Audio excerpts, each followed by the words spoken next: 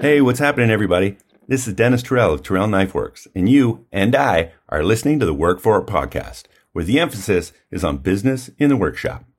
You can support these guys for as little as $1 a month or $12 a year, and show your support by going to patreon.com/workforit to find out more.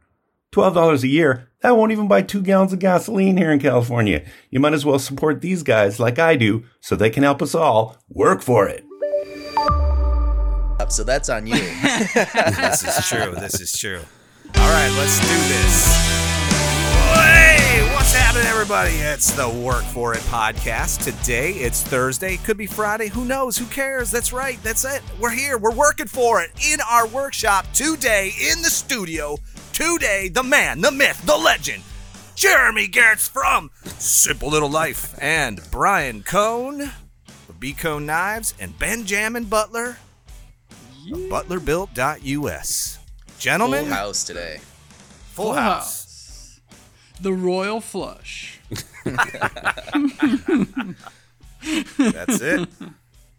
Jeremy, you've got a lot of things happening in your life, and we've tried to connect with you, but we know how busy you are because you've been sharing on social media your transition over from the workshop and garage workshop that you were in at your other house, and then you're shifting away from that and you're moving into this big, spacious area. Now, real quick, I want the world to know right now that Jeremy and I are in a competition to see who can build out the bigger, better workshop. Man. And I think Jeremy has me beat already. But hey, it's an ongoing thing. I'm just saying. What's your total square footage of your place? I'm at let's see. Now you got the whole kingdom. Exactly. It doesn't even more. Are you talking Canadian square feet or United States square feet? Which one? Is it like hectares?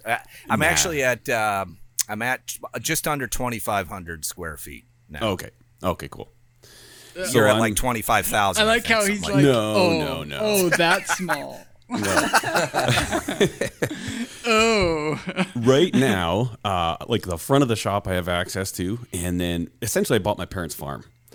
But the back half of it has all their stuff in it while their house gets finished. So right now I'm at 2,500 square feet, but when I reclaim the back, it'll be 5,000 square feet of shop. And then I've got like an office on that. And then I also have a 40 by 80 foot barn that has a concrete floor. The barn, the barn was awesome. Yeah. I was like, man, that's so great. What's it like to, like most of us, right? Nobody ever has enough space. But I don't know, dare I say, you may have enough space. You know, it's like a woodworker and clamps. You never have enough clamps.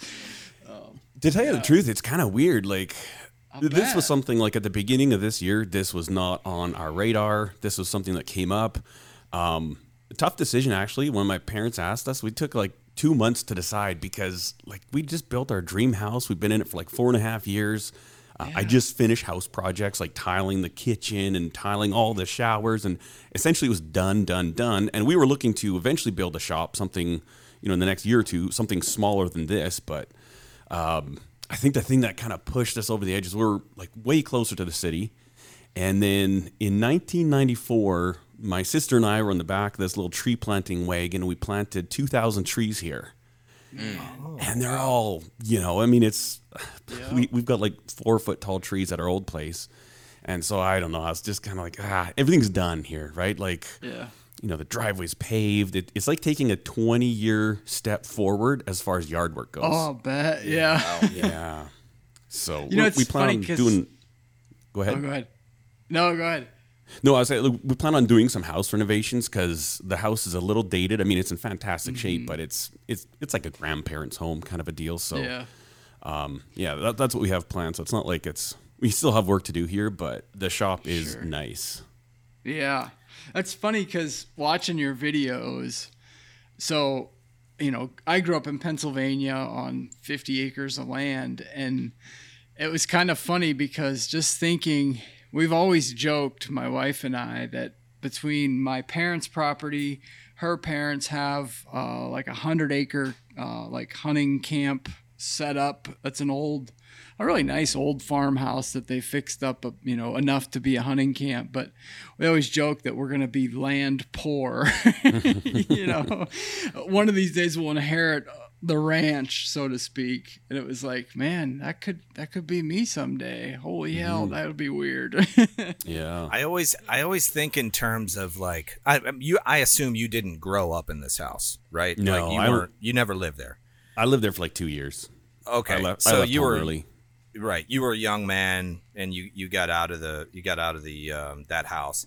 Yep. And then I always think like in terms of, if I were to ever inherit something of my parents, like a domicile or a house or something, even a car, it's like it's their, it's got their energy, and I would struggle to make it my own, I think. Yeah. And I do think there might be, like, watching some of your videos, I can see like the excitement in your face, but also see that some of this, like, okay, I need to make this mine. I need to make this, branded to Jeremy and all of that. So, how are you doing that? Just by building it out, I assume. And it's interesting you say that, because that's exactly how I felt. Like last summer, my dad and my 2 oldest boys, he paid them, and they put all new tin in this shop. So all the walls, all the ceiling, brand new tin. And my dad hasn't punctured that tin for anything, right? I mean, there's no hooks, there's nothing screwed to the walls. And when I first started setting stuff up in here, I was like, oh, I can't touch it. And then I thought, wait a minute, you know what? I'm going to screw all I own this now. I can do whatever I want. And I remember the very first thing that I punched a hole in the wall for, it was just a little screw so I could hold my level, like to hang my level up with. And I kind of felt guilty, but I'm like, nope, we got to make that first one. We got to puncture this tin and, an irreversible hole. And since then, I've been doing it a whole bunch more. But yeah, no, it's totally weird. And yeah, we felt that way. It's like, what I do here? And same with the house. We're just like, you know what? We're just going to throw our pictures up on the wall. We may end up having to move them as we adjust furniture and stuff. But yeah, you just got to be like, hey, this is mine. I'm doing it now. And so now, do you take a photo of that hole and send it to your dad and go, take that? Yeah, I am now pissing on my fire hydrant. It is mine now. Right. Yeah. Yeah, I own opened the this door. place now. He came in to get some of his stuff from the back, and he's walking. What's that level doing on the wall over there, Jeremy? How'd you hang that, with a magnet? No, sir. That's right. It is funny though, because like going through our basement flood, at some point, it's just things, and it's so easy to forget. I mean, I grew up, and I've said this a bunch, that I grew up in a place where I was very, very connected to that place, right? I still, to this day, have a deep connection to that land, to that area, the whole 9 yards. Very nostalgic, but also just, I think in a lot of ways, it sort of molded me, for life in a lot of respects. But there's a lot of folks that don't have that. I think about kids today growing up in subdivisions or, some very vanilla. There's a lot of very vanilla construction going around Boise. And my wife and I always kind of joke, like, is this the dream? Is this the dream, huh? So, the old cookie cutter houses. Yeah, going 3 houses down. It's the exact same thing, 4 patterns in the whole subdivision, and there's 1,000 units there, just. I don't know. I think it seems like your place now that you're moving into. It seems like that's a place where you really build that connection, and I don't know if it's space especially. Or I think the trees that's a great that one thing got to me be too. able to come back to and see the fruits of your labor. You're wandering around a forest that you and your sister planted together, and now you own this. It's going to stay in the family. I mean, that's a pretty strong. A strong emotional connection to the land, which most people don't have. Yeah. And I think that's, like, to tell you the truth, my dad was almost insistent that not almost, but I could tell he desperately wanted us to buy this from him because he has such a strong connection. This is like his, like he put up a zip line. So we've got like a 350-foot long zip line here that goes, like, he's got a rock climbing wall getting up to it. I would say it starts out about 25, 30 feet up and just goes clear across. It's no joke. Like you get hauling and it's, he's done all this stuff. Yeah, this was his dream. Absolutely. Yeah. And then the reason they're moving is my mom has a degenerative nerve disease, and so they're building an accessible home. Okay. And so yeah, they're building a house in Strathmore with an elevator in it and stuff like that. And it's a lot of yard work too, right? I mean, sure. You're always checking the trees, and if they've got bugs, and you got to spray them for this, and then you got to rototill in between. It's hours and hours a week. I mean, right now we've got young boys to help us out, or young men, our sons. So, yeah. But I can see it. It was getting a lot for my folks. You know, they're like, ugh. It's just, you know, kind of gets to be too much. You start to see that, you know, like we did a very similar thing. The place I grew up on was an old reclaimed strip mine, and it was just all shale. And, you know, when they strip mine, they come in, they basically remove the whole mountain until they get to the coal. They pull the coal out and then just throw the shit right back on top, and then maybe scatter some grass seed and away they go, you know. But when my stepdad bought it, you know, I can remember as a kid, you'd look up on the hillside and there was nothing but grass, you know, and then around the hill, they put sort of ditches in for erosion control. So there's maybe six ditchways going around the hill. And back then, the Pennsylvania Game Commission had a program where you could get little seedling trees. And a lot of them were pines, and, you know, every now and then you'd get a batch of some decent species. But my stepdad was a conservation officer, not for the Game Commission, but for the county. So he had some connections to these Game Commission folks, and every year he'd get what was left of the trees. So I don't know, we probably, you know, similar to you, several thousand trees with a spud bar, you know, walking that hill as a kid, like child labor. Now he's out there, you know, brush hogging and cutting all the brush and everything else. And I'm like, that's all our fucking hard work. You know, like, you know how long it took to plant those trees. But yeah, it's a never ending battle. Yeah. So, Jeremy, I'm curious, what does this look like for you professionally? Because opening up this amount of square footage to somebody like you, your brain has to be thinking, what can I do here to make money or make more money or business wise? Is there any plan for that you know, change things up a bit for you? Oh, yeah. So like a lot of what we do at Christmas time is my wife's Etsy business, and it's incredible. And so basically the back of the shop is going to be a shop for that. So it'll be a full-on woodworking shop, you know, its own dust collection. The way we did it before is basically during the Christmas rush season, I couldn't make knives because I had so much woodworking equipment in the garage. And we'd even move the vehicle outside, and, you know, you get your planer, drum sander, routers, and chop saws and stuff.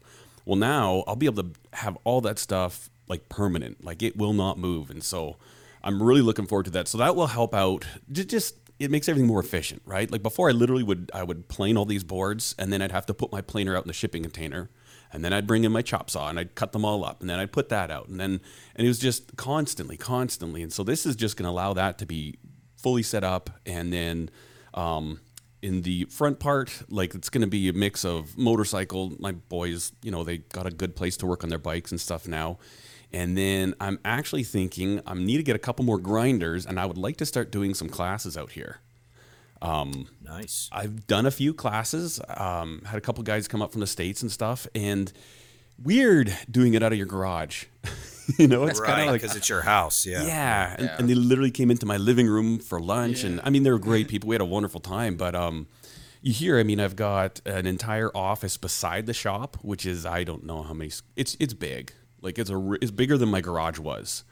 And so, you know, dedicated lunchroom. It's like if people come here for a class, I mean, I could have like 6-8 people, and it's like, here's a table, set your coats and all your accoutrements down there, and then lunch, and we can get lunch delivered, and let's just go to the lunchroom and eat lunch. It's a little bit more legit, you know? Yeah. And then I like that concept. Nice. Yeah, a lot easier to insure, there could be a big business in that, too. Yeah. I mean, not just from, you know, I went out to Kilroy's in Colorado. Mm-hmm. And it's about a 10,000 square foot facility, welding, blacksmithing, you know, all these different things. Yeah. And I was there for a week, and I got a real taste of what it was like to be in an educational makerspace, right? There's just all kinds of things to use there. But what really blew my mind was how many people were rotating in and out of there taking regular classes, not just during the day, but at night. So, we're in there working from 7 a.m. to 7 p.m., and there's just a constant stream of people coming and going, paying to learn these skill sets. And so, I think this is all good stuff, man. I think you're right on the right track. And then also I wanted to, I'm sure you follow April Wilkerson and her journey with, she's got these saber machines where she's cutting wood and all of that. Like, I'm sure now with the square footage and some of your media influence, you might be able to get connected with some of these companies and put in, a 4x8 or a 5x10 wood CNC where you could really expand your wife's business and have it more automated, because now you have the room to do that. Yeah. Have you seen Two Moose Design? Yes. I think. Yeah, they're out of Wisconsin. Yeah, they kill it on Etsy. In fact, both of them, it's pretty much the only place they sell, I think. They built a new building a couple years back. I was, in some ways, kind of surprised they didn't go a bit bigger. They still have fairly small, I think, 2x4 CNC, or maybe a couple of them. But yeah, it's square footage is always the thing. Yes. When I think always about limited it, by that. You're always limited by that. And when I was in my old workshop, which was just under 600 square feet, I was making decisions based upon that square footage footprint. I was not able to do certain things. And when I did when I looked at my business model and I said, okay, I have to have this much growth every year in order to achieve my goals, that square footage was just simply the main bottleneck of all of my abilities. So I was like, well, it really makes sense. It's expensive, but in 5 years we'll be able to pay everything off and we'll be able to move forward. And that is, you're, like you said, Jeremy, you're 20 years now ahead, and you've got your father who, built that place, put it all together. So he's like this endless resource of, hey, I'm running a new wire. Like, where would that one go? Or, I'm sure you could just like call him up and ask him anything about those buildings and he would know the answer. So that's a really cool feature as well. And something kind of interesting is, like, my dad ran his business out of this shop for a while. That's the reason he built it. And I actually did my entire millwright apprenticeship while employed in this shop. So it's kind of cool, like when I first started on the tools, this is where I cut my teeth on, I've spent hundreds of hours running a lathe in here and a milling machine and welding, and built a dune buggy here when I was like 17. And then to come back and just is humbling. Like, you walk in here, I just look around, I'm like I remember we had like 10 guys working in this space, and this is mine. It's all yours. Crazy. Yeah. And the irony is, right? That lathe you moved that lathe from that shop to your house like about a year ago, and then now you have to move it back. And almost destroyed it in the process. Right. I know. Oh my God. Yeah, we were kind of scheduled to record possibly last week, and then I was hauling this thing. I had it in the barn. When I brought it here, I didn't have room to put it, so it was pouring rain. So I just tucked it away in the barn, and I'm like, okay, I need to get this. One of the last things to set up was a lathe, and brought it over, and I didn't have it right tied up against the the headache rack or whatever. I kind of had it more in the middle of the forks, and I forgot, like, there's an incline coming down or decline when you're coming out of the barn, and I didn't think it was that top heavy, and the whole thing started to lean over. Oh man, what a disaster. And it's kind of, when something tips and it's leaning on something, and you feel that if you sneeze, it's going to go all the way. So I ended up driving it into the grass, because at least the grass would kind of catch the bottom so it wouldn't kick out a little bit. And then, like real podunk hillbilly, I had come-alongs going up to trees. I had this electric winch, had all this stuff. And when it tipped, it spilt a bunch of the oil out. So you see this big oil path going down the ramp to the barn and going into the grass. It's like, what happened here? But thankfully, the only damage was the main wheel that moves the carriage, in and out of the headstock. That wheel snapped off, but I'm actually Not a the big way deal. it broke. Yeah, I'll be able to braze it back together. So Yeah. Or just make a man. new one on your lathe. As I say, the nice thing about that's those right. machines is they can rebuild themselves. Yeah. Yeah. that's what they say. Yeah. So Exciting Yeah. times, Jeremy. Exciting it's times. fun. I think too, the other part of this is you've got, your boys are growing up, and it gives you, if you ever did start something that needed people to work in there, you have the staff already kind of built in, and maybe they can learn some ends of the business if they decide they want to get into that, and it doesn't feel so cramped and like you're doing it out of your garage. I mean, there's just like a million things you could do with that space. So yeah. super jealous, by the way. I am like insanely jealous, not of the temperature in which you live, that whole thing, but like just I'm a Florida boy at heart, but I'll tell you what, man, the space just looks amazing, and the story behind it too is awesome. So Yeah. congratulations, you deserve thank it, you. by the way, every bit of it. I don't know about that, but I appreciate it. Thank you. You're welcome. It's You're been welcome. fun to see. Like there's been a good number of folks recently, right, in the maker Tons of sphere, that are really. I don't really like the word blowing up, but expanding and making, I guess, more traditional legit business, right? Yeah.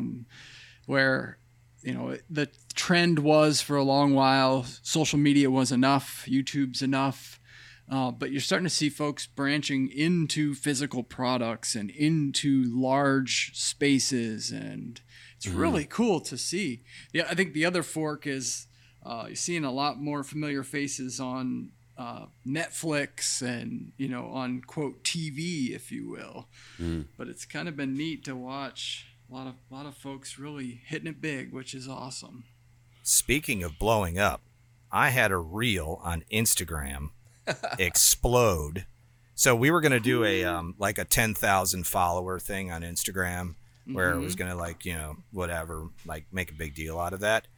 Well, then I started working on the ribbon burner project, and I came up with that press plate, die plate idea that where thing's you cool. throw that. Yeah, and it's not a new concept. It's people do this all the time. It's just that it's new to me. I've never done it before, and I did it all with tube steel, so it looks it's like really rudimentary looking and whatever else. So I just made a quick reel about just taking the plate, setting it in there, and then crushing it and having the walls fold up.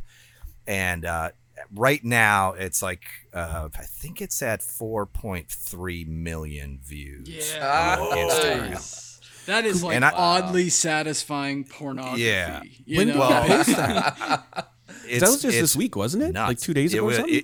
Yeah, it was like 3 days ago I posted it. So That's ridiculous. So here, let me explain to you what happens when a video on Instagram goes to 4.3 million views. You have to turn off your notifications. It is absolutely distracting. There's so many comments, and mostly positive, but then there's like the random turd that wants to like tell me I'm doing it wrong, which I probably was, whatever, but it's one of those things. And then I'm getting like 1,000 followers a day on Instagram. Nice. So That's awesome, man. So Like the old days, baby. so I wanted to bring that up because I feel like I had been behind on Instagram because I joined late, and I was thinking 10,000 is just like, whoa, holy cow, that's amazing.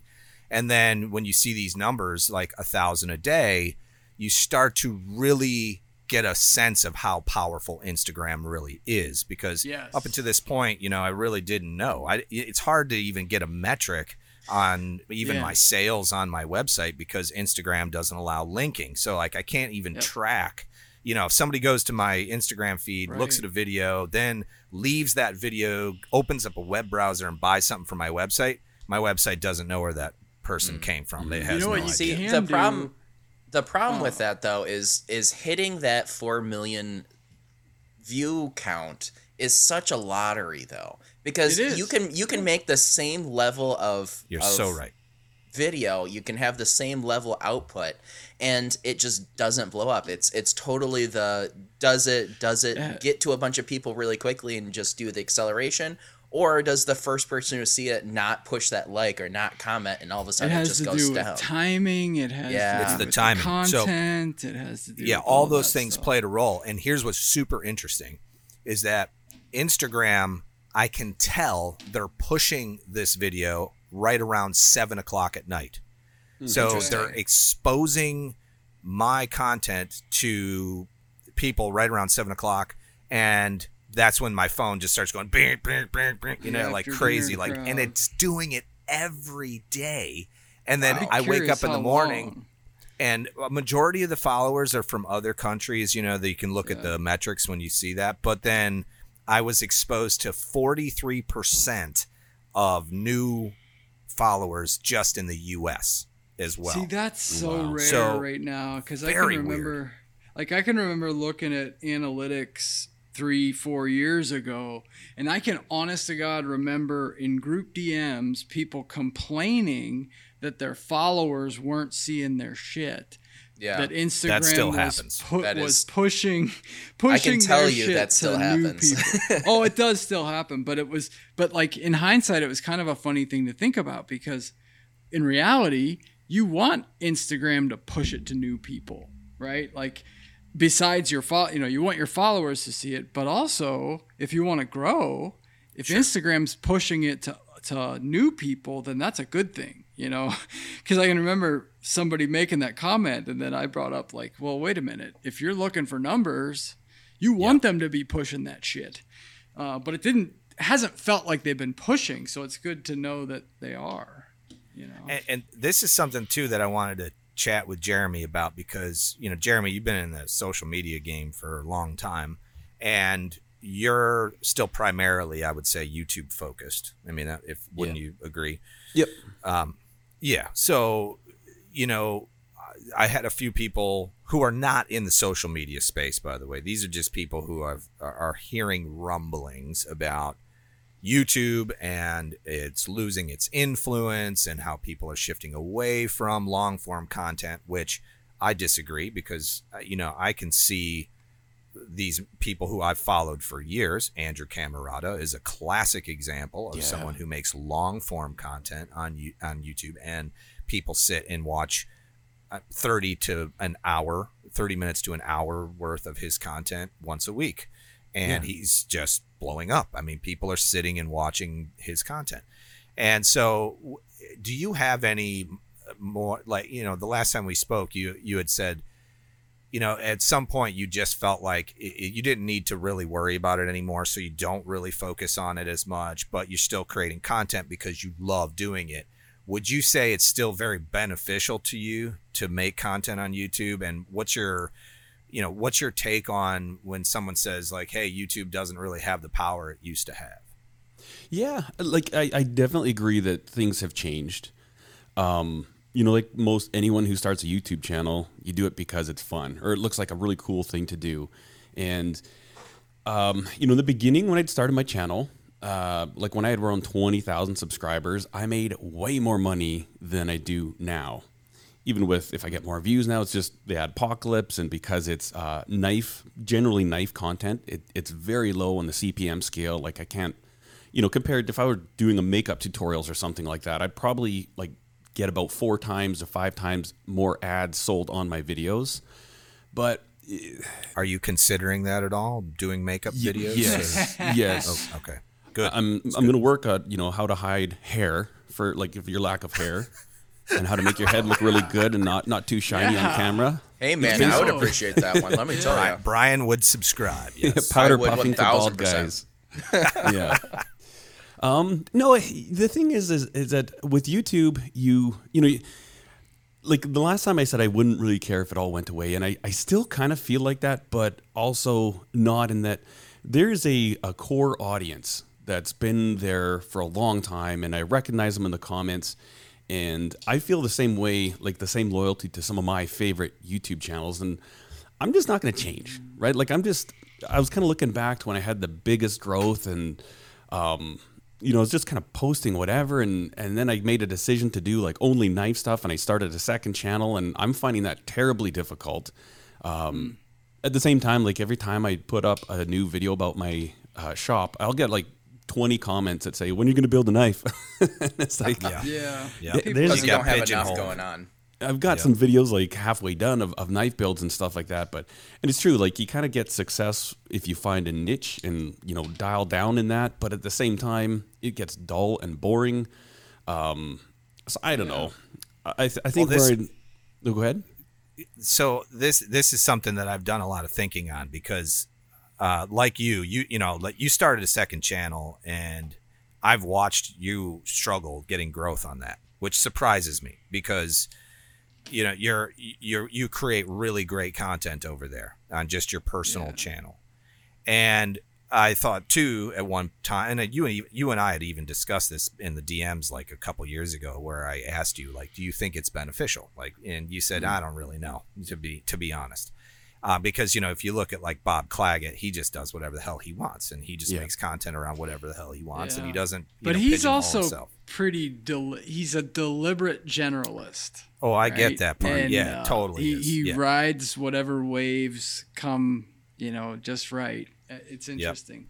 And his audience has bought into that. They know that if they open up a Bob video that he could be building R2-D2 or he could be expanding his office or whatever, building a door or whatever it is. Right. They understand that part of it. When I look at Simple Little Life, I think knives immediately because that's what I was indoctrinated into, and it's hard for me to switch gears. However, when I see you building tooling and building out your workshop and even your vlog style videos, I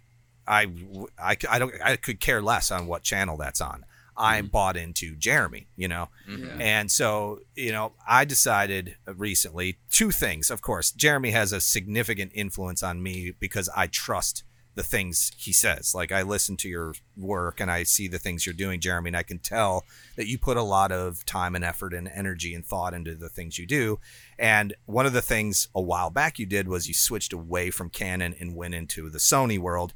And I have decided to do the same thing. And I know that sounds like a weird segue, but it ties in because I have decided that I'm going to make semi-weekly content in my workshop based on my day-to-day activities. And I'm not going to call it a vlog because that's suicide.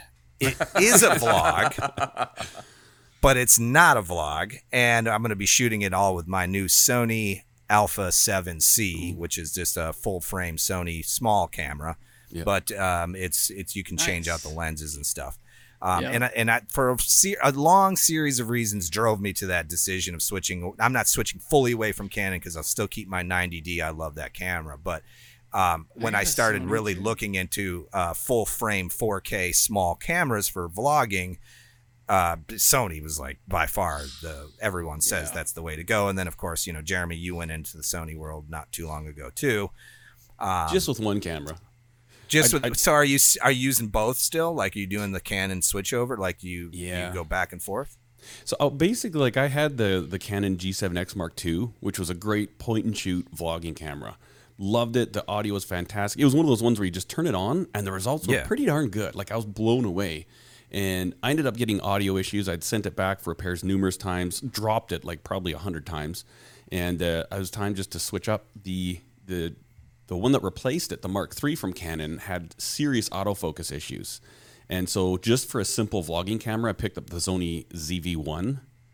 Yes. Nice. I got the ZV-E10. They're both the same camera basically, but the Z1 is the newer one. Yeah. And the 10, you can it has interchangeable lenses. So the 1 I think has just a fixed lens. Yeah. And then mine you can put any E-mount lens on. Yeah.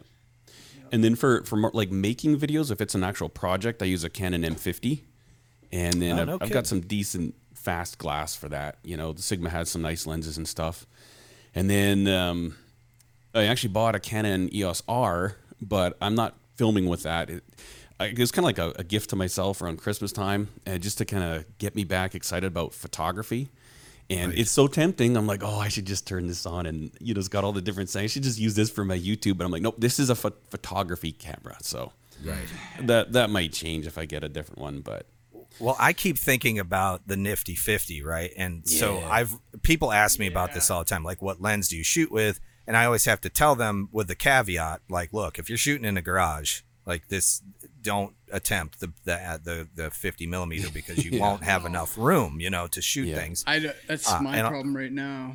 Yeah. Well, then I'm thinking, now you've got this huge open space, right? You have this huge workshop. The bokeh in your workshop is going to be like creamy and all the different lights. You've got those doors where you can open things up. So, from a cinematic level, using that 50 millimeter lens in that big workshop is just going to be so good. You're going to get that real tons of light with the focal length and just that real thin. You could focus on like a pinhead and everything around it'll be blurry. It'll be Do you have thoughts, Jeremy, on the house-made what you call it, softbox crane? That thing, I've thought about it. It's so awesome. Oh yeah, and Caliber Builds did one too, where it's a gantry style, so it's like it's like a vertical. Austin did that, but he can slide his lights left and right too, so that's pretty cool.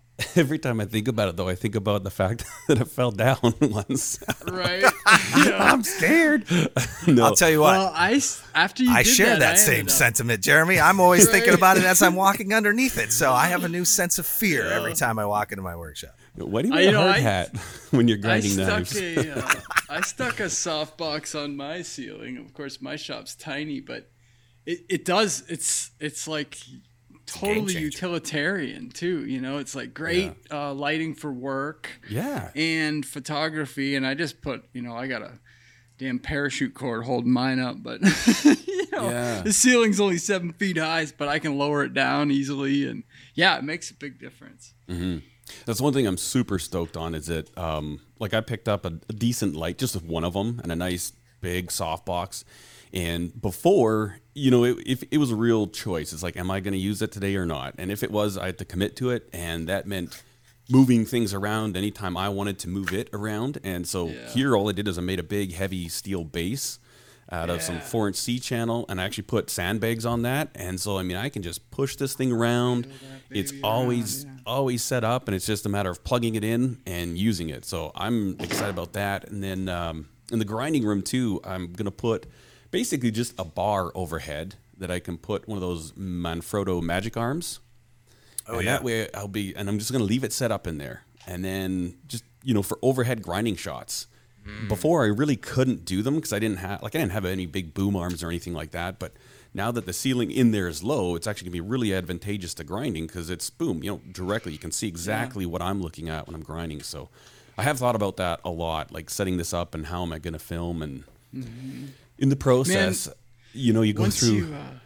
Once you get a softbox, though, like for folks that don't have one, even if you're not all that serious about YouTube or anything, even just a cheap little softbox is a game changer. Oh, yeah. It's amazing. Let me tell you, I of course have my video guy Kyle come in when I shoot the big videos, and he brings in his massive softboxes. And then the next day I'm working in my shop and I'm trying to shoot my own videos on my iPhone. It's like, oh. So I totally agree with that. Yeah. Light is so important. It is one of those things. If you don't have good light, it's it doesn't matter what camera you're using. It's going to be very difficult to capture the moment. And one of the things I always think about too is Jocko when he moved into that new big space, and he has that C-stand, kind of like what you're describing, with just that huge 6 or 8 foot softbox on it. And there's these kind of iconic scenes where he's working and prototyping at something, and he just has this huge, big umbrella behind him filled with light, and he's working, and he's probably like it's the same concept. Of that. Yeah, he's like the king of that, right? Or he kind of, at least he was one of the first guys I saw kind of in the maker world that I'm thinking about his like machine shop room where he built that overhead, almost like, I don't know what you call it, patio roof.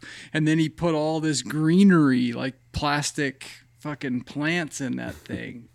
And, it's like he's very intentional about the aesthetic for filming as much as he is for making, which is kind of cool. Mm-hmm. Yeah. Gotta love a good Jocko video. It's been a while. I haven't seen too much from him. Yeah, I don't know. He's always working on something. I mean, who knows? Yeah. He just released another product. I forget what it was, but yeah. Well, hey, I've got something here that I was told that I need to open up on the podcast. It's from one of our patrons, Mr. Neil Warren of Maximus Knives. You guys want me to open something, and he wants Sarah to get involved. So, Sarah, you down there, Sarah? Let me set this up a little bit. So, let me go ahead and set this up real quick. So, a little bit of a secret project I've been working on this past week is we are going to be doing interviews on the Work For It podcast separate from the actual show. Basically one-on-one conversations with people so that, hey, we can get some more people talking and on the show and whatnot. One of the first ones that I'm going to be putting out, or we're going to be putting out, is Neil Warren for Maximus Knives. And he made, Brian, go ahead and start opening up that package because this thing is crazy. Okay, so it came with a note from Neil. Hold on one second. I'm asking Sarah to come up because he asked if Sarah would be here for this. And it says, Brian and Sarah, these items are a gift for both of you. As a growing pillar for the maker community, it helps having such an amazing foundation. So it came upon me to give my first folder to Sarah to honor how much she does behind the scenes. The matching medallion challenge coin goes to Brian to be able to always carry a piece of your foundation with you anywhere you may go. Upwards and onwards, and it's wrapped in this brown paper. Sarah, this is a gift from Neil Warren. This is the box that came to the house yesterday, and he wants you to open it. So, okay, all right, that's cool. She's standing here. Go ahead and open it, and open the paper on microphone, like right here, so we can get some ASMR in here. Yeah. That's it. Oh, that's it. That's it's the king of oddly satisfying pornography here. All right. It's wrapped in a blue towel here, and we got a Maximus Knives business card, and this is a medallion. It's his challenge coin medallion. That's looks like some Damascus, some leftover cool. G10. That is very cool. And that's the folder that you liked. Remember you said that you liked this one so much? We talked about this on WFI projects as well. Nice. Yes, we did. Great. Here, lean into the microphone and say thanks. Thank you so much. This is really pretty. Let's go cut some stuff with it. Yeah, we're gonna. Yeah, it's really nice. What is that? That is. It's like a golden black Damascus. I think you'd have to ask Neil, but it's probably from Baker Forge and Tool. It is from Baker Forge and Tool. Is it? Okay. Yep. So what was funny about that? Neil. Thank you. It's our first friction folder. Yes. That's cool. I married a woman who loves knives as much as I do, which is there you go. Which is fun. Nice. What was funny about that is when we brought that up on WFI projects, I knew that it was for you, and I had to bite my tongue. Oh, no kidding. You knew this already. Yes, I did. That's funny. I love it. Cool. And that's one of the reasons why I love this community so much is, people we get, I've been blessed to have a lot of really awesome people around me and support my work. And, if I put a call out there and say like, hey, everybody send me some stickers, I'll do a sticker swap. I forget the amount of people who are paying attention to that. And then like I'll go out to my mailbox and it's stuffed. I've got probably 50 letters in there, all with stickers in it from everybody who's following along. So it just blows my mind, the community, and it's awesome stuff, man. Mm-hmm. Awesome. Like my grandma used to say, I wish I'd have been born rich instead of so damn good looking.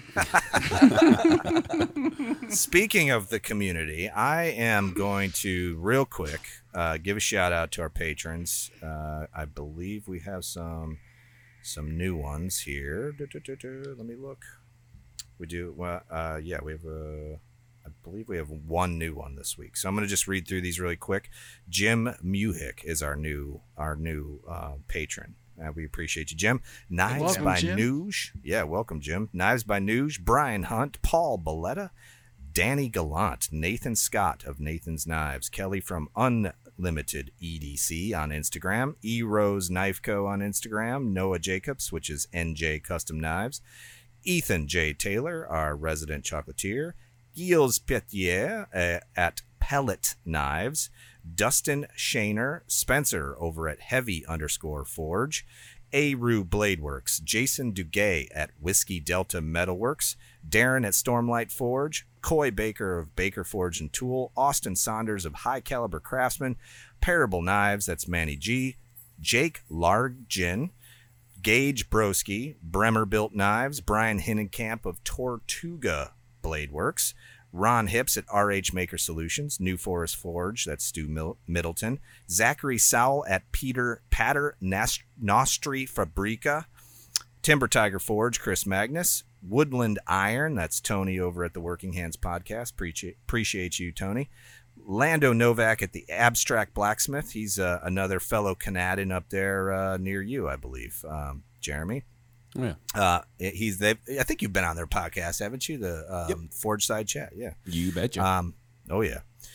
Kyle Daly at Cage Daily Knives, Adrian Brielle at Adrian Brielle _Forge, Todd Harrington of TH Blades, Eric Andrews at Sourwood Creations, Sven Nord Artisan, Chris Larson at The Midnight Maker, Reaper Metalworks, Ira Housework, Jeremy of 419 Forging, Toby Mural of U Knife Maker Supplies, Dustin Yahima at Handcrafted _by Kai, Matt Bicker at DIY Europe, Benjamin Mullins, Wesley Crum of Wesley Crum Bladesmith, Matthew Angel at Ad.Knifeworks, Full Steam Designs by Chris Powell, Zach Byrne at Burn Blades, Nate Walpole, Jared over at Echo Blades, Trux Claire Custom Cutlery, and Neil at Maximus Knives. That's page 1. We got to go to page 2. Donnie Dulovich, our man in Florida. Thomas Moberg of TMO Knives. Dennis Terrell. Leon Shanks at Two Birds Blade Works. Jared over at Weaver's Custom Metalworks, or Master of Metal Manipulation. Richard Beck over at Beck's Armory. MaritimeKnifeSupply.com. That's Lawrence Lake. Oxford Blade Co. Caroline Jeanette Racine. Ryan Chadbourne Knife Works, Working Hands Podcast, KnifeMaterial.at, Cardoso Knives in Portugal, James Hunsberger, Hunsberger Pocket Knives, Crafty Man Forge, Ken Kimna, Mark LeBlanc, which is Papa _Hatch_Axe, Brian Hooten of Hooten Knives, Bob over at Shed _72, Keith Drennan at Blackthorn Concepts, Menster Hill Forge, Scott Wilkerson at Phoenix Works, your short fat friend, Brigham Kendall. Bob Ryan, Eric at Overall Makerworks, Jamie Blow, Michael Nye, Noah Bloomberg, Devin and Dustin O'Hara at The Art of Craftsmanship, Justin Miller, Mark Vanderwerf of 118 Blades, and Marcus over at MW Steelworks. We appreciate you all. Thank you so much for supporting our work, and I would like to give a special shout out to our primary sponsor, which is Lawrence Lake at MaritimeKnifeSupply.com. Let me just tell you guys this quick story about something that happened this week business-wise with Lawrence and I. I'm doing the Ribbon Burner project, and I need a whole lot of Castolite 30, which is this refractory. It's like castable refractory. And in a conversation when we were in Atlanta at Blade Show, I just vaguely remember him saying he has a contact over at the company that makes this stuff. Now, I have been paying $179 for 55 pounds of it. And I knew that I was getting completely slammed, like on price. I was getting middled probably like 5 times. And I texted Lawrence. I said, hey, man, who's your contact? He said, let me dig somebody up for you because it's going to be different. I'm in Canada. You're in the U.S., blah, blah, blah.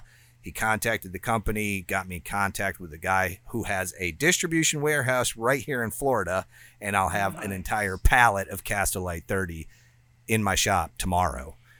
Because he was able, and I mean, it's just like having little connections like that with people who are in the industry, and why it is so important to know somebody like Lawrence Lake. You only need one. And by the way, the $180 a bag I was paying turned into $80 a bag. Oh, there wow. it is. There it is. That's rad. Damn, nice. So go to MaritimeKnifeSupply.com because you need to know Lawrence Lake and what he's up to. He will ship you anything out of Canada into the U.S. He does it every single day, and you can take advantage of the U.S. twice a day. You can use the USD to Canadian exchange rate, get an awesome deal, and support a maker like Lawrence Lake. We appreciate you, Lawrence. Thank you so much. Yeah, buddy. That's crazy.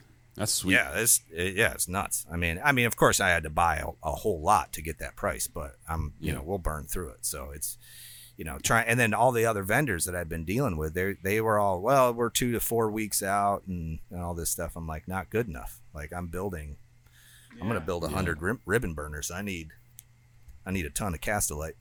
And then the other thing about this company too is they wanted to know why I needed the Castellite. Oh, nice. And when I told them what I was doing, and I shared, this will withstand 3,000 Fahrenheit, won't it? Oh, perfect! I'm building a mortuary, Clean some of this a crematorium. Yeah, exactly. It was like they wanted to get involved in what I was doing. They were like, "Oh, this is really great." And then I shared my social media with them, and they were like, "Oh, this is so cool. That you're doing this." Great. And they're pretty cool folks to deal with. So yeah, that's rad. Yeah, man. Yeah, that ribbon burner's just sweet, man. That thing looks so cool. It is. It was really fun to figure that out, and then it was even more fun to prove all of the people who told me I was doing it wrong, that I was doing it right. That was just so sweet, and I got like. And it was like from a couple of people who I knew were in the industry, and they were like trying to like shadily discourage me from doing this because I sort of feel like they were feeling like I might be kind of putting my fingers in their cookie jar. And I was like, yeah, that sucks to be you because now I know you're kind of a douche. So, yeah. Instead of just being encouraging and being like, way to go, they were like, no, that ain't going to work here, blah, blah, blah. Okay. People are something, man. Yeah.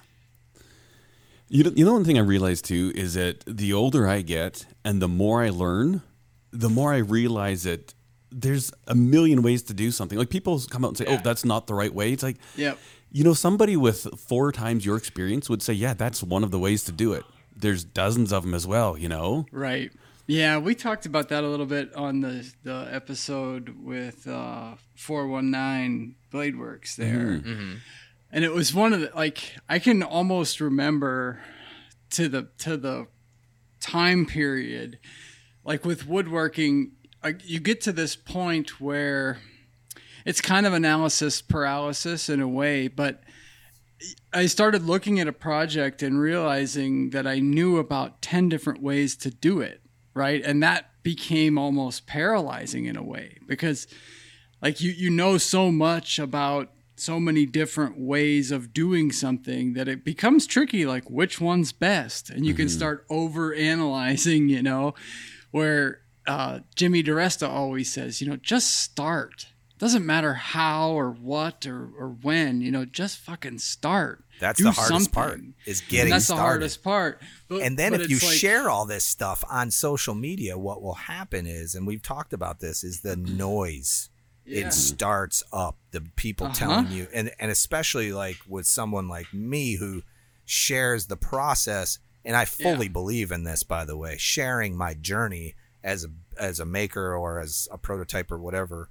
It's super important to me because I feel like the 5 to 10% of the people who are actually trying to help and have really good insights and do help, it launches me. I mean, it takes me light years ahead of where I would have been.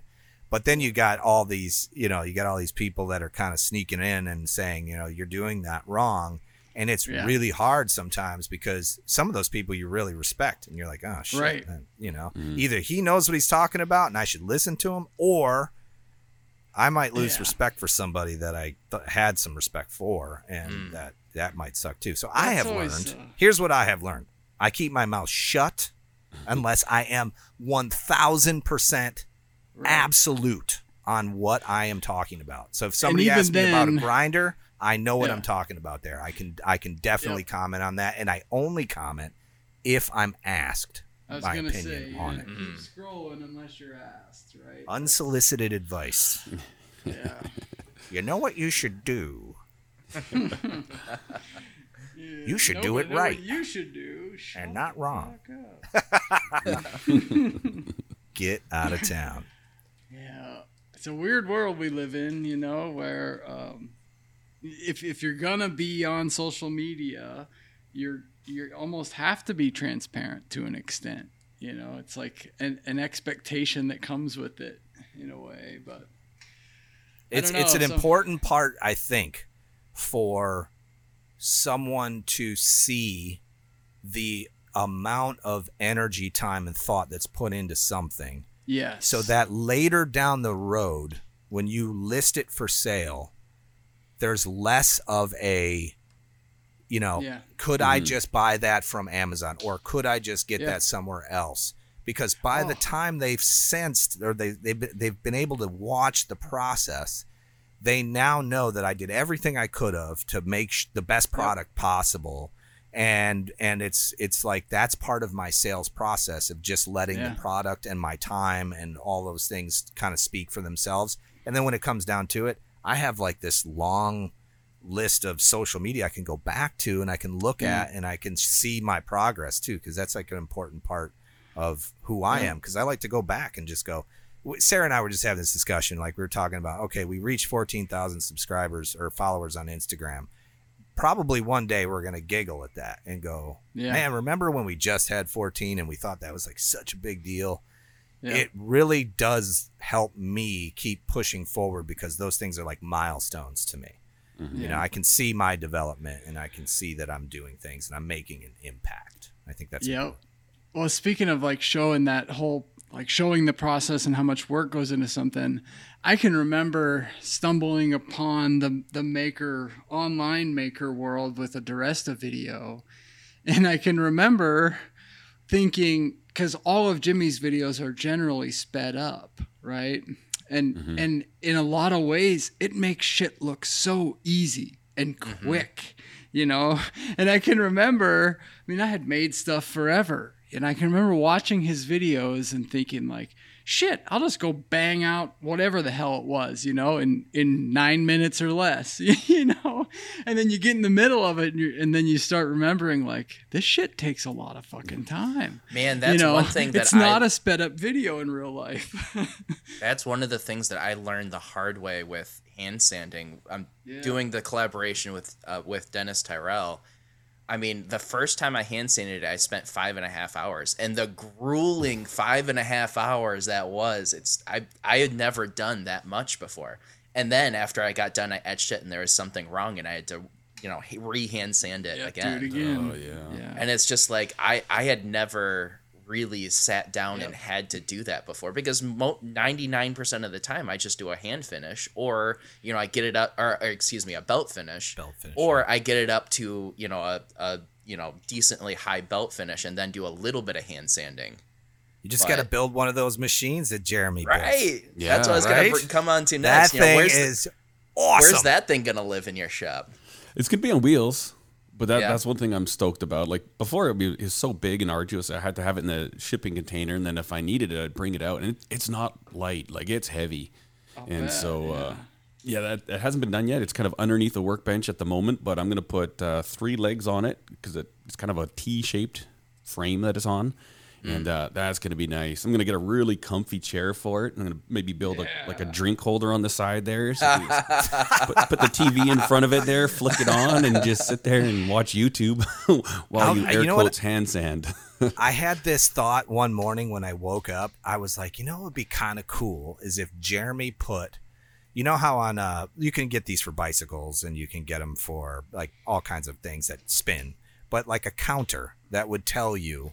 How many strokes it took to get a specific finish, right? And then you would just know, and then what you could do is you would know how long it took to get that count. How many hours? Yeah. Is it 30 minutes? Is it whatever? And then you would just set a timer on the machine, like just a twist timer that would just turn it on and then run it for that amount of time, and it would turn itself off. That way you could just walk away, right? You don't really have to put pressure on it, right? Because didn't you build some sort of built-in weight or something that kind of put pressure on it?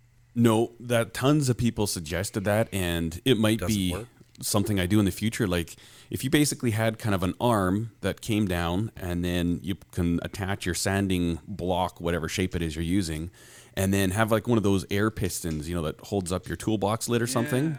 Yes. Just to keep a steady pressure. And some pressure, you just turn it on and leave. Yes. That'd be brilliant. Yeah, I think I'd like to do that. That thing came up. And forget it. Yeah.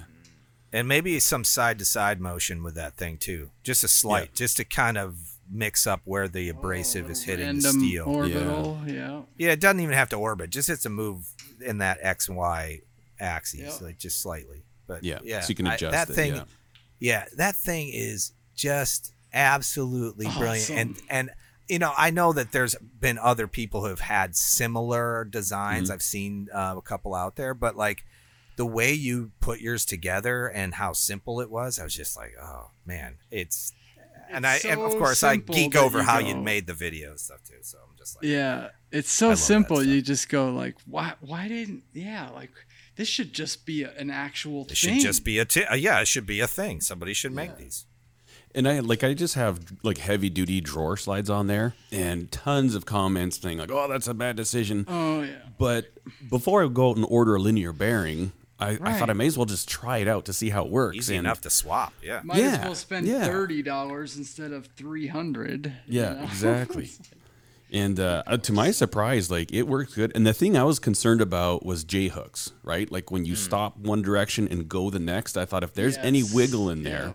And I did have to do some adjusting and like lining everything up very precisely, but I am blown away. It goes forward and it stops and goes backwards, in exactly the same line. So it is slick. I'm pretty happy with it. It's nice to have that. Yeah. It's also mildly dangerous. Everybody says, "Oh, you're going to kill yourself." Well, I guess you're not paying attention. Anything's dangerous. But everything in the shop is dangerous. You should make a video of you sharpening a knife first, and then putting it on there, and then putting a glove on, a very thin glove, and putting your hand right over it. And be like, "Look at how simple this can be." Yeah. And then just the camera falls over, and it's like some red comes down the screen, and you're just like, ah. That's your Halloween video right there. Yeah, there it is. I hit the floor. Yeah, it is funny because it made me think too of like in woodworking. There's always this like battle between the traditionalists versus the CNC folks, and there's folks that'll just use hand tools, and I started thinking like, man, if somebody invented that for woodworking, sure as shit, people would be bitching like, that's not woodworking. What the fuck are you got a hand sand like a fucking man, I got that comment a lot. They're like, that's not hand sanding if a machine does it. And I'm like, well, geez, no, I know that. Yeah. It's like, this isn't a suffering contest. Yeah. It's like we're all trying to make everything better and easier. That's the whole point. I get that comment all the time. Yeah, I'd go ahead and build that grinder too if I had $20,000 worth of tools. I'm like, dude, go back and look. 3.5 years ago, I built my first grinder with an angle grinder and a drill and a couple of things, and I built my first Revolution, which, by the way, I use every day. It's still in my shop. It runs great. And people, hate that comment very so one-sided. Much. I hate that comment so. And by the way, I was born with all these tools. Yeah. When I was born, I had a tool manufacturer just give me an unlimited credit card, and I can just. My go mother and swipe gave all birth stuff. to my toolbox right after she gave birth to me. I do. To be fair, I do have some of my grandfather's tools, but those are more like sentimental things. Yeah, sure, of course. Well, boys, we are about an hour in. Is it time for a dad joke? It is. I was actually digging around my Instagram messages because somebody sent me a really good dad joke, and I cannot find it. You know how I get so many and I can't remember. So give me 2 seconds. Well, Instagram's such a great organized messaging system. I don't know how you could lose anything in there. It's terrible because then when you respond to somebody, it puts your message at the top. Yes, god awful. I got a dad joke if you want one. Sure, yes, please, desperately. Okay, this one's for Ben. This is a woodworking related one. All right. Some trees are committed to one romantic relationship at a time. They practice mahogany. I like this. Mm-hmm. It's a little edgy. It's a little edgy. Like that. Well, then I got out of my responsibilities for the week. I don't have to do it because Jeremy did it for me. Much like Jeremy's hand sanding machine does all the work for him. Right. There you go. That's right. Exactly. So real quick, I wanted to just tell you guys what I've got going on this week in the shop. This is my first week back. I've been traveling, and obviously, if you've watched any of my one of you, I would imagine, has seen your result of the 4.4 million people who have watched my ribbon burner development on Instagram, which is like awesome to me. I love that so many people are watching this. And of course, we're now in full swing production, like making. So we've figured it out. We've made a whole bunch and just made sure they work. That was the other thing, is like, you can make one and it works. That's great. Can you repeat that process reliably? So now we're into the whole manufacturing, small scale manufacturing of that. Right. And then taking that same ribbon burner and then now mounting it in an actual Apollo forge. So that's what we're doing now, just to verify that the science behind the prototype and the new ribbon burner all work. And I think they will. And if you've seen some of the ways that I'm doing the formation of this now, that was the hardest part, because we thought, like, okay, we're going to 3D print all the molds, but that takes too long. And ultimately what we came up with is using that fiberboard from Home Depot and then using a 3D printed base. PVC so that the board, base that is shit's great, PVC man. board, and it's unexpensive, unbelievably really inexpensive. is. Yeah, like for like around $35, you can have a tube or a one. They call it a 1x8, and it's about 8 feet long, and that stuff is like, it'll last forever. It'll and it's good outside too. I've cut signs out of it and all kind of shit out of it. Yeah, you were saying that it can be CNC routed too. It takes like a CNC. It's so got we can do something with that. A different density. The outside skin is either a different kind of it's plastic. like more like melamine. It's Yeah, like melamine, and then the inside is like foam, but it's foam. It's all PVC Not supposedly, but yeah, just a different concoction in the middle. But yeah, good stuff. We've been doing that, so yeah, that's been going good, and we're restocking just about everything, because we go through these phases where we make a whole bunch of stuff, and then we take like a month and we sell it all, and this go around, it's like we can't do that. We're selling as fast as we're making, so it's just keep pushing, keep making. And then obviously we have we've closed on the other building now, and we're expanding into that, so we've got contractors over there doing demo work and putting in an air conditioning system, and then after that we'll kind of figure out the floor and the paint and all that. So that's Exciting stuff. Big excitement. I'm enjoying it. I'll just go quickly through my week. So last episode, I talked about how I was going to go up to Mackinac to start on this sword build with the Damascus, like making the Damascus. And he pushed off until Thursday, the day that this comes out. So now it's tomorrow that I'm going to be going up to Mackinac nice and early and making that Damascus. So to fill that time, Kyle and I finished up a couple of projects in YouTube. I finished up a batch and coincidentally found out that there was a art show going on down in Mount Pleasant, where I live. So basically I bought a table, bought one of those little canopy things, and went and sat at the art show all day. I gotta know, did you specifically request the table behind the yoga pants hotties, or? No, it happened to be right next to where a live band was playing. And, you had all the girls hanging around. Hey man, when there's beautiful knives out on the table. Hey ladies, you wanna check out my blades? Your table looked really nice. Your setup really was did, sweet. man. I mean, it looked beautiful. Man, that thing came together in like no time flat. So how'd it go? I mean, I'm curious. The sales. Well, so half of my table was it just so happened I had a batch that I had finished, so I was able to lay out just to kind of show off what I can build if Good people timing. were doing to do customs and whatnot, and then a couple other knives that I've been holding on to because they're collaborations, and then the other half were just knives that I had at different local shops that I basically just went like, hey, I'm taking all these for the weekend. Nice. And I was able to kind of polish them up a little bit and resharpen a couple of them that were, from a year or so ago. And basically, I was able to set out. And so I sold to 3 different people the entire way through. I sold one $10 bottle opener to the first guy. I sold one $10 bottle opener to the second guy. And I had a guy walk by that bought $1,000 worth of knives. That's awesome.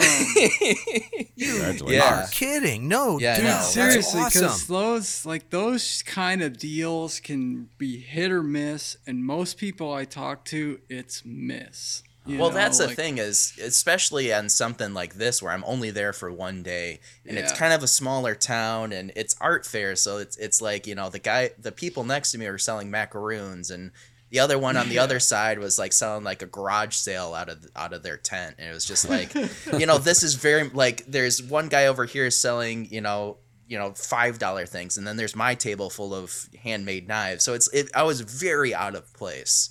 Yeah. And, but that's not a bad thing. I mean, you're in a spot where you're getting exposure, and that's kind of how it works at Blade Show too, is you hear these guys on the last day, they haven't sold anything Friday, Saturday. And then Sunday comes along, and 2 or 3 people come through and clean them out and buy everything. Well, this guy, it just so happened his wife walked by earlier in the day and walked by. And I was like, oh, these are all handmade? Let me go get my husband. And 3 hours later, he came by and was just kind of standing around talking to me, whatever. And he was, of course, I'm telling him all the spiel and whatnot. And he picks up this knife and is like, okay, I like the way that this one feels. And he sets that one aside, and he picks up the next knife and, oh, I like the way that one feels. And he basically does that a couple knives. And, okay, so I'm doing the math here. It should be what yada, yada, yada. And then so basically on Monday, I like the way my wallet feels. Right.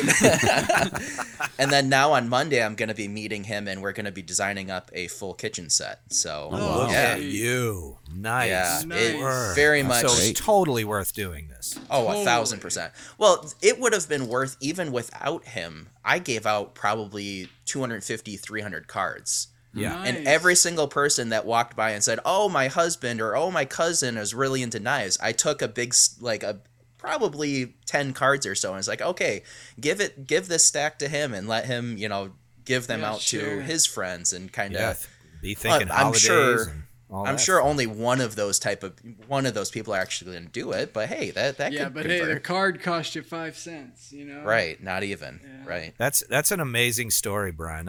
I'm so glad it worked out for you. And what's interesting too is that you've gained access to this potential lifelong customer now of somebody who appreciates your work, and that's all you could ask for is somebody that's really, you never know. I mean, the guy could be an ex-executive, somebody's got a lot of money, and he wants to have nice things, and that's nice. I've been talking back and forth. Later on that day, he came back with a backpack full of custom knives that he wanted to show me, because especially in this small town, he's a knife nut, and he's like, oh, you're a knife nut too.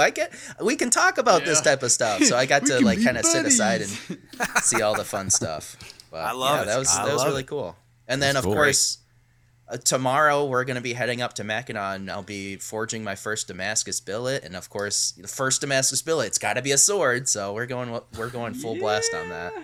It's really a shame you're going to lose to me even after you put all of that effort into this, and yet somehow I'm still going to beat you in this. Well, you haven't beaten me yet, so it's about time you finally. I think it is. I think it is about time. I'm getting serious. I like hearing you guys go back and forth. I'll tell you, man.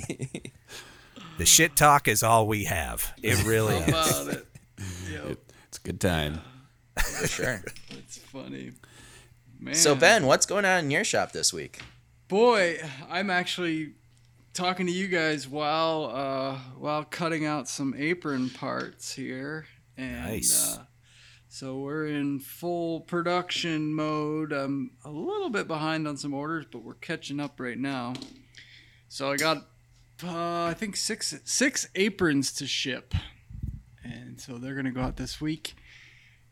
been not much in the wood shop. 6 aprons. That's a lot of freaking aprons, dude. It is. Wow. Tell me about it. My fingers feel every hand stitch. Oh, and I'm at that point. It's time to get a machine. I mean, you bought that machine. Is it back from the repair place? It just needs tuned up. I'm at that point where I'm like, I can't justify taking 2 hours to go over there and have them help me. You know, it's like that weird spot. I probably could, and I probably should. Do it, dude. You got it. And I probably will tomorrow, but you know, it's just been like, just head down. But it's having that many to make has been good because I've gotten my process down. Sure. And so making the straps and stuff, surprisingly, like there's quite a bit just that goes into the straps. You know, you've got there's 3 swivel snap things, there's center bar buckles, there's tons of rivets, and I'm cutting them out of Veg Tan from Wicket and Craig, which is just buttery smooth leather to work with. Is that Michigan-based leather? No. The real actually, good stuff. Surprisingly, they source all their hides from Canada, which is strange. So Wicket and Craig was originally, they were originally Canadian, and they actually moved to the States in like right around 1980, I think. The Olympics were going on. Freaking immigrants coming here, taking all our jobs. It's kind of funny, and I thought about this because they claim to be like one of like the 2 oldest vegetable tanneries in the U.S. But the first, I don't know, 40, 50 years of their existence was in Canada. You know, so I think they're one of probably 5 oldest in the world, I would guess, that still use the vegetable tan process, like very traditional. But it's heavy. What vegetable do they use to make the leather? Is it squash? Hemlock bark. Got it. Yep, a lot of hemlock bark goes into it. But it's thick ass leather. Is that a joke? Because I don't really know if that's a joke. No, it's true. It's true. Mahogany. I'm like, I have no idea if that's actually a thing. They do. Yep, like, they use some eye of newt and other things. Surprisingly, so this surprised me. I've been there a couple times now, and the last time I was back there, I took Jack over, and we kind of poked around, did a little touring, and from start to finish, from the moment that they start to move a hide through the process until it's done, can take anywhere from 6 to 8 weeks. Oh, wow. Whoa. Which blew my mind. It spends 2 weeks alone, 2 full weeks in the broth, if you will, of, hemlock bark and all kinds of other... And that cauldron with like a woman with a black hat and a big wart on her face, and she's like stirring it and which is doing her thing. But so just working with that thick of leather, you know, is kind of a pain in the ass, especially how many ounces is it? What's the thickness? It's 10 or 12. Oh my gosh! So it's almost it's damn near 1/4 inch thick. Yeah, and I could, you know, this is for the straps, right? This is only for the straps because you use thinner leather just for the straps, and then I use an oil tan leather for the bodies. And I chose oil tan mostly just because it's a lot more flexible, and it's still bomb proof. You know, it does scratch up and mark a little easier, but the nice thing about an oil tan is you can just rub those scratches right out, and it still looks good. But it's been fun. It's been cool to get the process going and get it figured out. It's a nice break from a hot workshop up here in my old telework office. So it's that's right. You moved everything fully converted, air conditioned. Yeah, that's cool. Yeah, it's really been nice. And then finished up at the school. School started Monday. Nice. So you're finally done with all those projects. Yeah, there's still some odds and ends to pick up and, finish up. And then they've still got projects moving on into the future. But like the big, massive rush that was the past month is now finally over. Nice. And we did so many freaking things to that place. But yeah, so I'll be still working at the school, probably 10 hours a week or so, if I had to guess. Right, but that means that things. you can get back into your shop a little bit more often. Yes. Get back to a little bit more normal. I was literally putting in probably close to 16-hour days there for the past month. Oh, wow. It was just killing me. I was brutal. Just like, but yeah, pretty good. Yeah, so hopefully orders keep coming for aprons, and I keep threatening that I'm going to release. butlerbuilt.us and see all the offerings. However, you will not find a Brian House edition of that apron for some reason. I don't know what I did to you, Ben, but well, I just can't come up with a design that is I have good the design. Enough. I've got one. I've got all right. one. Let's do it. I'm thinking color? that first of all, what color? I like the color you sent me, which is that that almost. It's not burgundy, but it's I think that's the same leather that I'm using for the bodies now. It's like a deep dark brown. Yeah, the dark brown, and then I was thinking a lightning bolt, which is my between the H and the M, a lightning bolt insignia somewhere. Yeah. And then also I would like to have a spot for my everyday carry knife. Somewhere on maybe on the inside or whatever. And on the other side, I like to have a spot for my 380 because I've got a concealed carry 380 that you never know when I have to pull that out. Never know. Somebody's pissing me off around here. I start waving my gun around. UPS man. That's it. UPS man. That's it. Don't make me do it.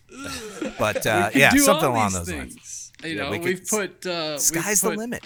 Stash pockets in a green strapped apron, which Pickle's gonna kill me if I don't actually put that thing in the mail this week, but it's going, I promise.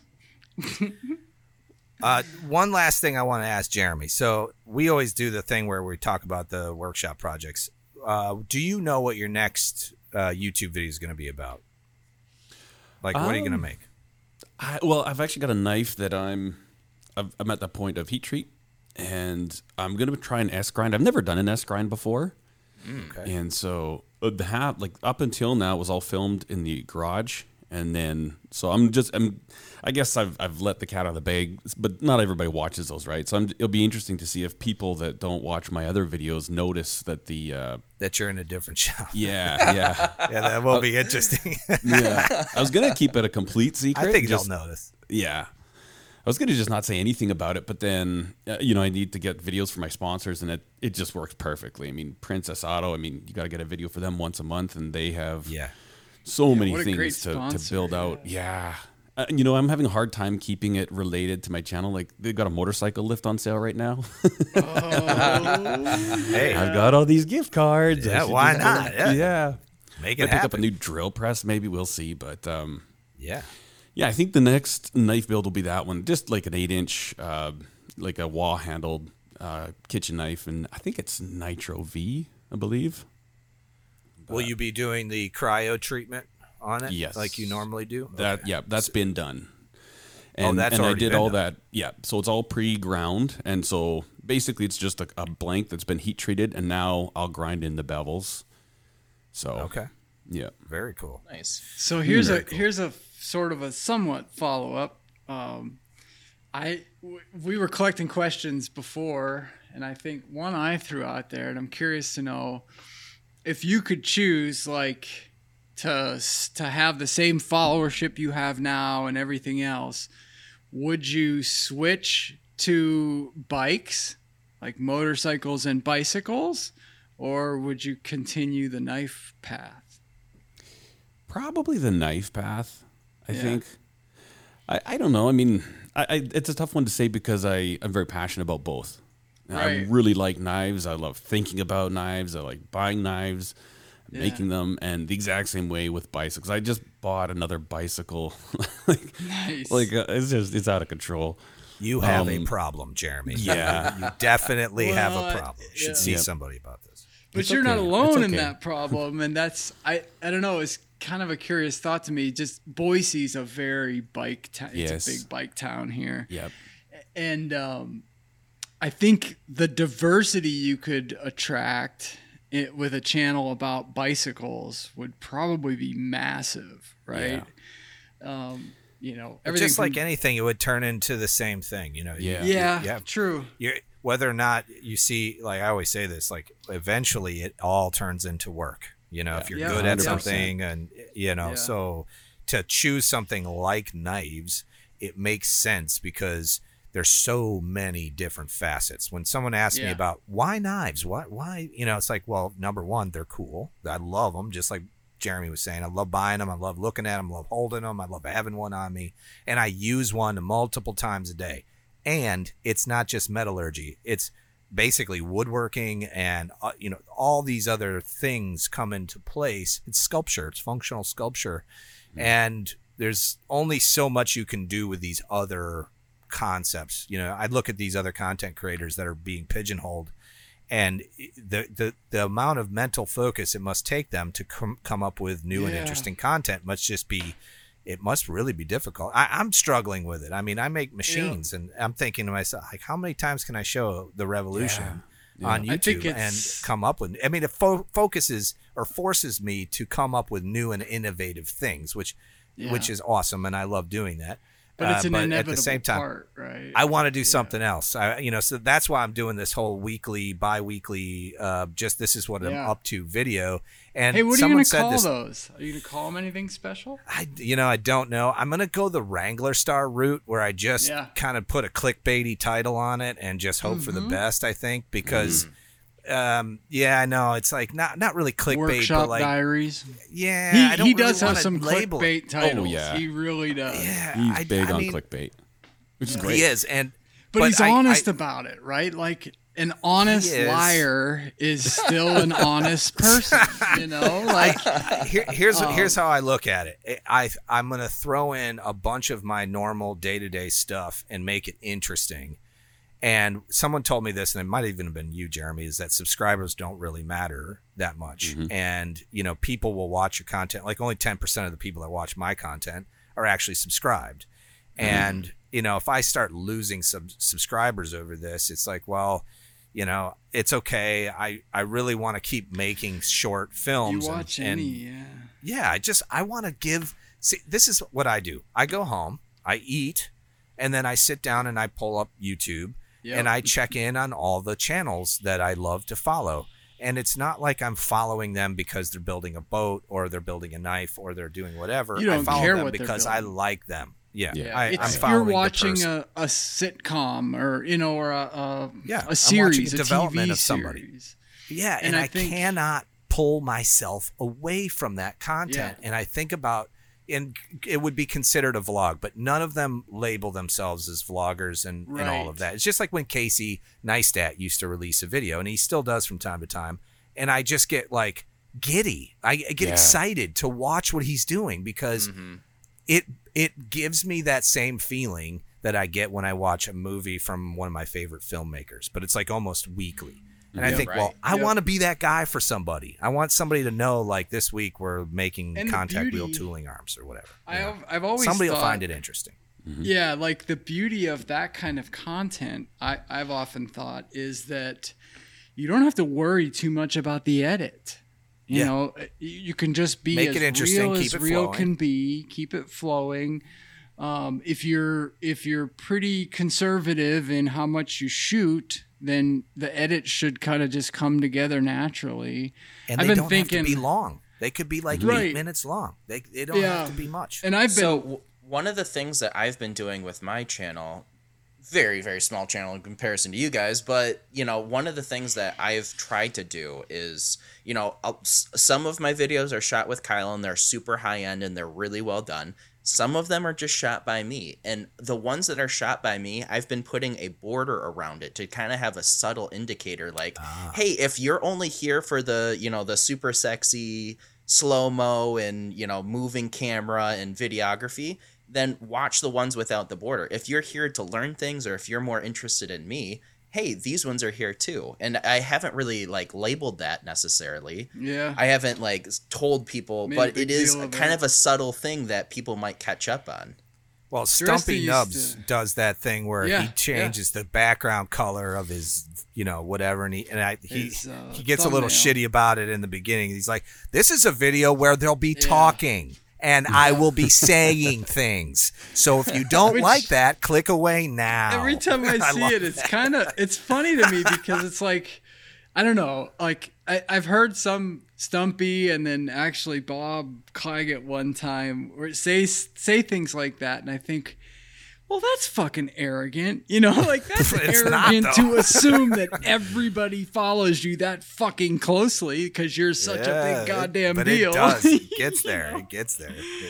And they get, and I understand why, because you start seeing if you're good at it and you're keeping up with comments, it's gonna get annoying to hear people bitching about the same fucking thing. Yeah.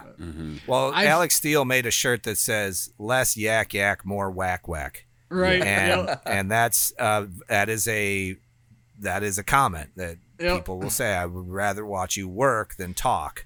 Yeah, and hey, but sometimes you need I don't know. I've often felt like I need that platform, right? Or I have a platform or a soapbox, and sometimes you want to stand on it and you want to say something. Well, think of it like this. Think about how powerful the Work For It podcast has become now, right? Yeah. So, and honestly, I don't even feel like we're that special. I mean, we're good at what we do now, but I really don't think of us in terms of we're up there with whoever. I think of it in terms of our consistency is really good. We have maintained a weekly show for the last 2+ years. 100%. And that becomes the same concept, right? It's like people just want to listen in to hear what I'm going to say next and what you're going to say next and what we're working on, because this is like the insider's edition of what we really do. It's unfiltered and unedited, so you get to hear all the fun and interesting things, and we make it sort of funny so it's easy to follow. But the true piece of this really is that you just have to be consistent and be genuine. Yep. Tell a story, be consistent, be genuine, and you'll do fine. Yep. And the reason I'm not starting a second channel is because I just don't think I could keep up with it. And you know what? If this one destroys Housemate, it's like, well, I'm at 56,000 subs now, and I don't get that many anyway. Keep it going, now. So baby. I'm like, make the pivot. I'm just gonna try this. That is a little bit of a good allegory for what I'm going to be doing with the interviews, because a lot of people, people who I've talked to said, "Oh, well, you should start a whole new podcast and start that from scratch again." And because there's going to be people who are listening who's like, "Oh, I just want to hear the trio or them talk to people. I don't necessarily want to hear one-on-one interviews. That's not what I'm here for." Maybe we might lose some people. But you'll get.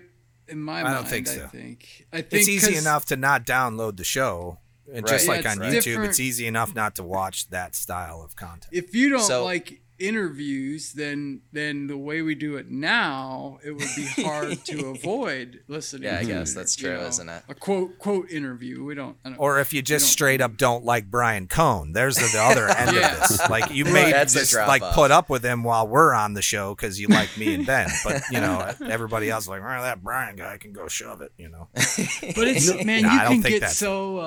can get so analytical about all this stuff.